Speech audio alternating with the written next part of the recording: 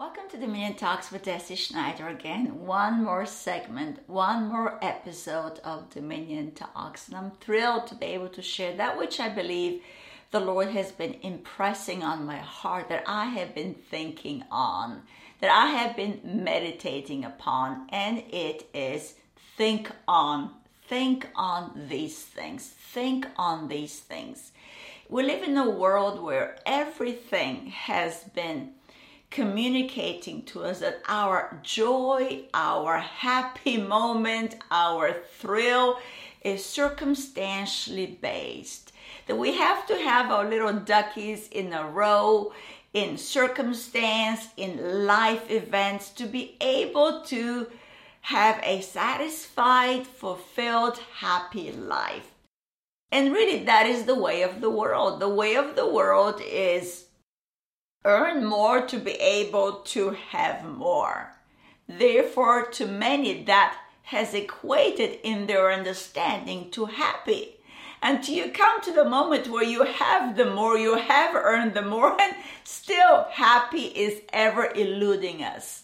And so in Christ now we have another reality, a higher reality.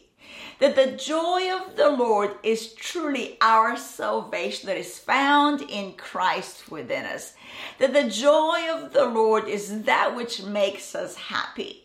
That the happy moment in our life is a moment that we think on these things that Paul tells us to think on in the book of Philippians, the noble things, the things that are of good report.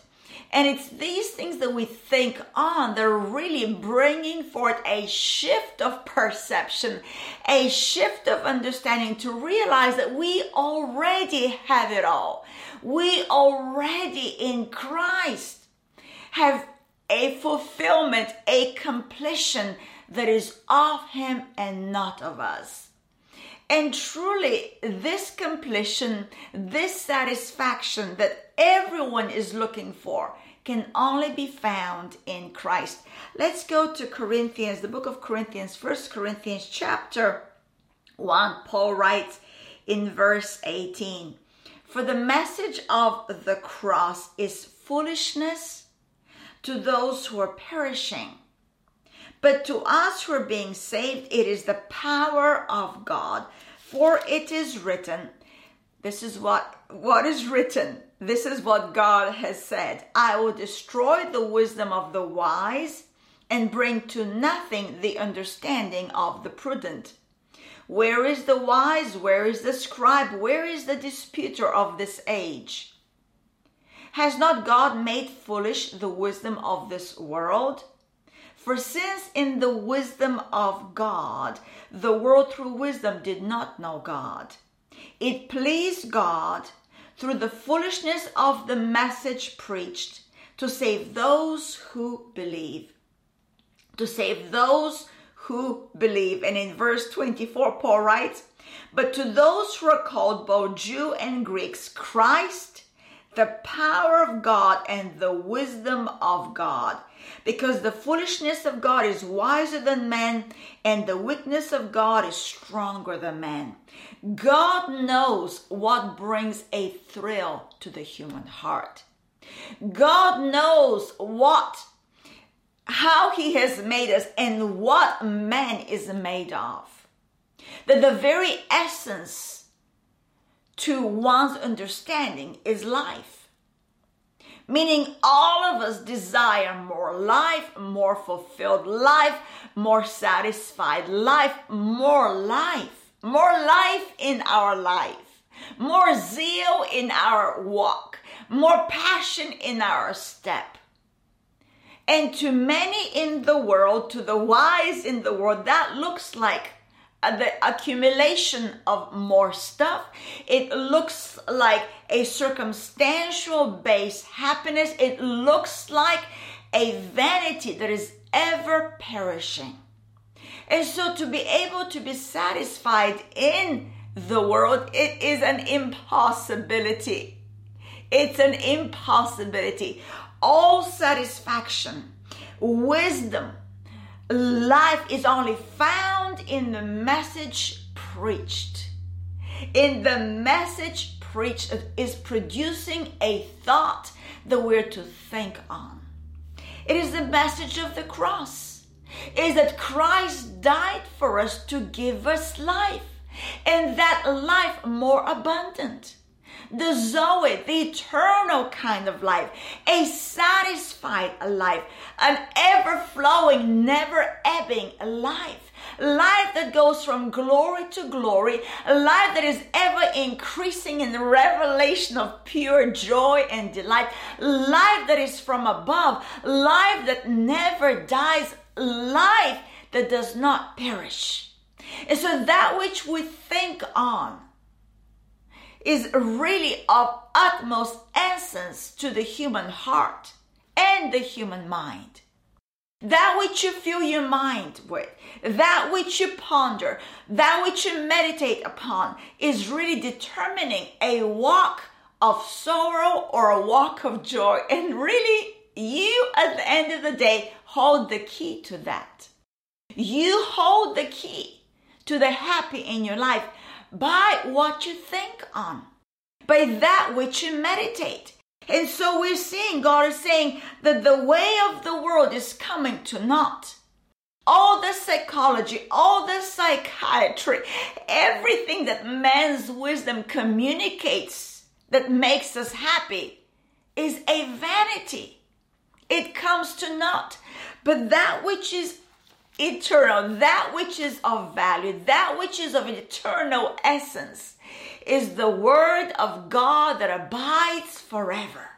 The message of the cross, that Jesus, God himself, took on flesh, became a man, and walked in the midst of us, and died for our salvation. So we can now have a reality that is from above, that with his rising from the grave, we have been brought into a brand new expression of divine life, eternal reality of joy. Paul writes here in chapter 4 in verse 6, in light of this salvation, this so great a salvation, we are to rejoice. We are to be the happiest ever, the most joyful people, the ones with the biggest smile, not a put on smile, but a reality of God's smile towards us that makes us smile in return. A reality of a completion, a full redemption in him alone. And so we're to rejoice and we're to be anxious for nothing, zero anxiousness, zero stress today, zero, nothing to trouble our mind.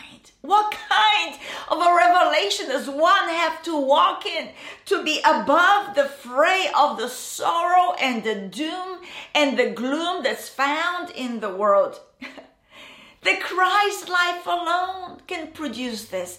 The Christ life alone, it is dependent on that which you think on.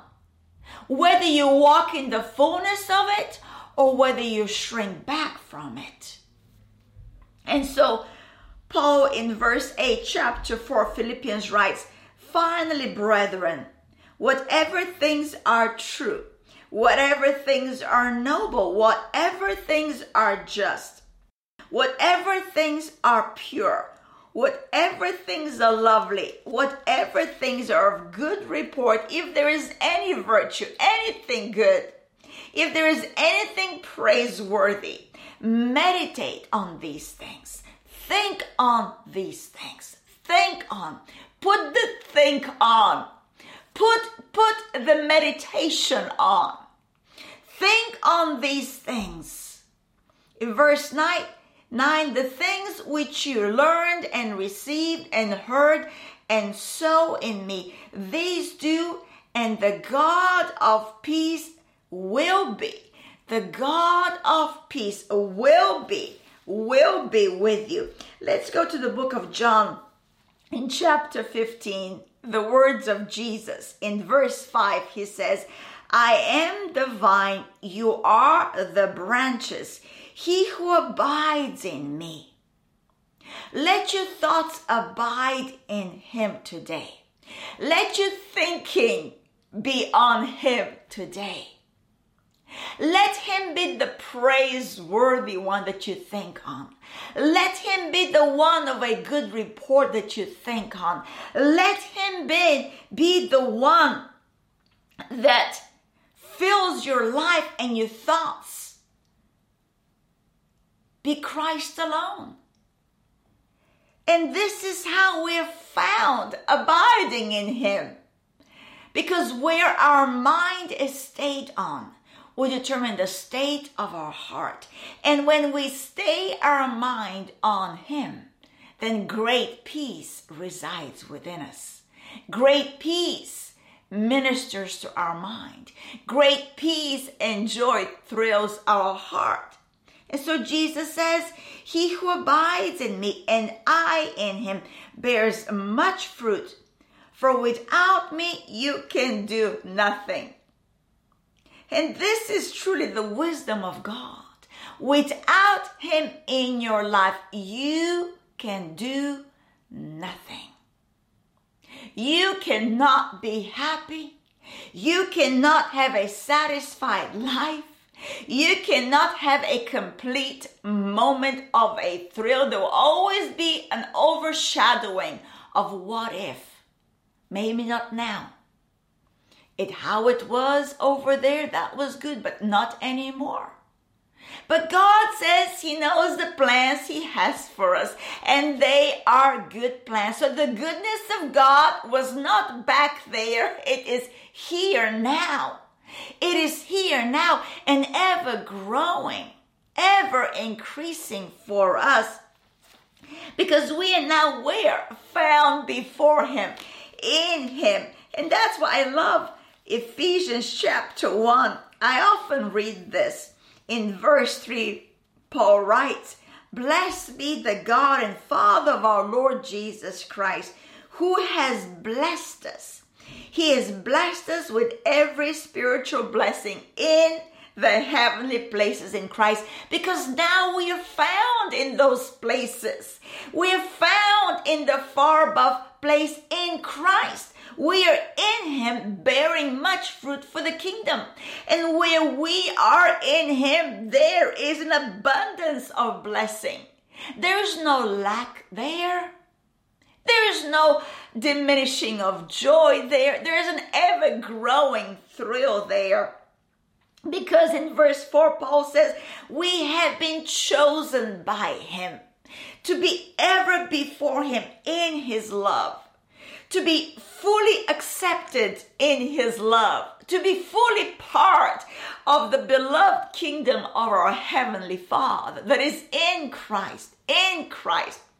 And in verse 7, Paul continues, in him, the one that we're in, the one where this great blessing is found in, the one that we are to think on, in him, we have redemption, riddance of every evil.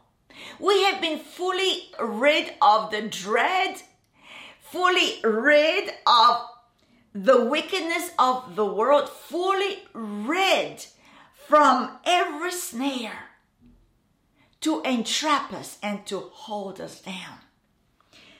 In him we have redemption through his blood, the forgiveness of sins. You are forgiven. You are fully redeemed according to the riches of his grace, which he made to abound towards us in all wisdom and prudence. The wisdom of the world is coming to naught. God has frustrated that. There's much frustration in the wisdom of the world. But the wisdom of God has been freely given to us with all blessing in the spiritual places where we're found in him. In this mighty grace, in verse 9, having made known to us the mystery of his will, according to his good pleasure, which he purposed in himself. You see, we are found in the purposes of God, and that is full deliverance of dread.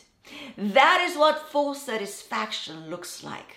Not a longing to be found in Him, not a longing to be found in greater life, but a knowing that we already are in Him, in life, fully satisfied, fully completed in this finished work of salvation, so that we now can think on these glorious truths, so we can now think on these moments of divine reality that we are now partakers of, so that our joy be full, so that our happy moment never ends. Isn't that amazing? This divine reality that we are part of. Think on it today. It is not circumstantially based, but it's thought based. It is what you think on. And so today, think on how good your life is. Your life in Christ. Think how good your Heavenly Father is to have placed you in that heavenly place where every blessing has been given to you. Glory be to God. Thank you for coming and joining me again on this Dominion Talks with Deci Schneider. Be blessed.